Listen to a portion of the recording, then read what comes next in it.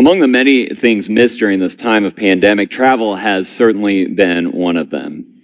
And included in these travels would be road trips. I just love a good road trip, the freedom of the open road, the journey, the adventure. Now, for me, the best road trips are often when you take a different route on the way to and from your destination. It just adds to the adventure and thrill of it. But sometimes an experience along the way or at the destination causes your return trip to look a little different.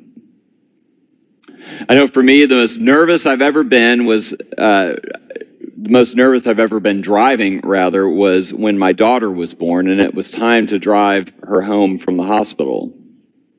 We had never secured a child into a car seat before, much less a newborn baby, so I was particularly grateful that the nurses at the University of Tennessee Hospital had to sign off on my first attempt to install a car seat. But then came the drive home. See, we lived in South Knoxville, just on the other side of the Tennessee River from downtown Knoxville. But where we lived was also the beginning of the foothills of the Smoky Mountains. The University Hospital is also on the south side of the river, but to get there from where we lived, you had to drive over a small mountain, through a gauntlet of twists and turns, blind one-lane tunnels, and the like. All the things that scared a Midwesterner like me to death. As a pastor, I'd become accustomed to this route and my countless trips to make pastoral visits at the hospital. And trips on this route included driving to the hospital the day our daughter was born. But now, after her birth, everything had changed. We became parents. Our lives were forever changed. Suddenly, the usual route would no longer suffice. We needed to find another way. And so we took the longer but safer route on the other side of the river to get back home. In our story today, the Magi have an experience that causes them to change course and to return home by another road. Though our memories of pageants and tradition have given us a sort of collective understanding of the three wise men or three kings, Matthew actually tells us very little about these mysterious figures. He doesn't tell us how many of them there were, though we usually depict three of them to coincide with the three gifts. All we really know about their heritage is that they come from the east. So the Savior, this Messiah, the one God's people have been waiting for so long, is first recognized and adored by Gentiles, by outsiders to the Hebrew faith. Such an act is foreshadowing for Matthew the spread of the gospel beyond Israel after Christ's resurrection. Really, the most convincing evidence we have from scholars is that these mysterious figures were likely from Persia and carried the role of the fire priests, known as Magi. The Magi were among kings in their culture and day. The Magi, like the Israelites too, expected a savior, and they followed a moving star to seek out the king in the land where it stopped. In those days, such a cosmic sign was an omen for political upheaval. So you can imagine how anxious this would have made Herod, the Roman-appointed king of Judea. Then these Magi stopped in Bethlehem, where the star had stopped and descended, and they visit the Christ child. And they offer him three gifts that were appropriate for a king: gold, frankincense, and myrrh. Gold being a precious and valuable material, often used in religious temples and for royalty. Frankincense as an incense used for religious ritual. Myrrh also as an incense, but an ointment for wounds, and something that some scholars believe was used in ancient burial rituals.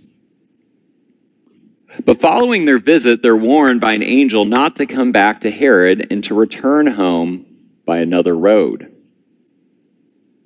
This is the part of the carol, We Three Kings, leaves out. We hear of the Magi's mystical journey following yonder star to Bethlehem, presenting the three gifts to the Christ child. But we don't hear about the act of deception the wise men commit to King Herod. Herod summons these kings to do a mission for him, to identify the newborn king of the Jews. As I said, he's anxious about this proclaimed newborn king because he is the leader of Judea. But after meeting the Christ child, the lives of the Magi are forever changed. They know they're no longer safe to return to Herod, and so they flee and decide to go home by another road. So these wise men follow the star to Bethlehem to meet the newborn king. They follow a light to meet the very light of God. After this encounter, though, they find themselves in danger. And this is really a reminder to us today, friends, that the Christian life can be a dangerous one. It's a reminder that being a Christian often requires living in a way that is at odds with our culture. The Magi's experience shows how one's experience of the living God is an ultimate game changer. The usual roads and pathways of life would no longer suffice. So after encountering the Christ child, God's own light, the Magi find themselves forever changed. The old familiar routes they used would no longer work, as the Magi returned to their homelands by another road. But on this return home, the Magi realized that they no longer needed to follow a star because they have seen the light of God, and that this light is now within each of them. They returned, spreading the light, witnessing to God's presence among them. Friends, this, in essence, is Epiphany. It's a reminder to be aware of the moments when we have witnessed God's presence among us. That God's relentless light continues to shine in our world. In this time, as the pandemic continues to darken our world and keep us in despair, we see clearly here our mission as children of God. As the Magi teach us, when we glimpse God's presence, we are to stand in awe of it and then go and bear witness to this light in the world.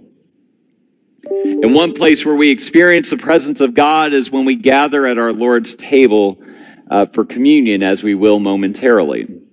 Here we trust that the Spirit lifts us into communion with our risen Lord, that we might be fed by his light and his love.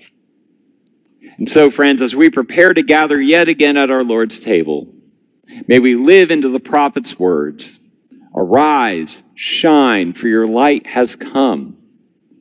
May we be forever changed by this encounter with the light of God, causing us to travel down a different path. And may we journey together, giving thanks and glory to the light of the world, who indeed shines in the darkness, and that the darkness cannot and will not overcome this light. Amen.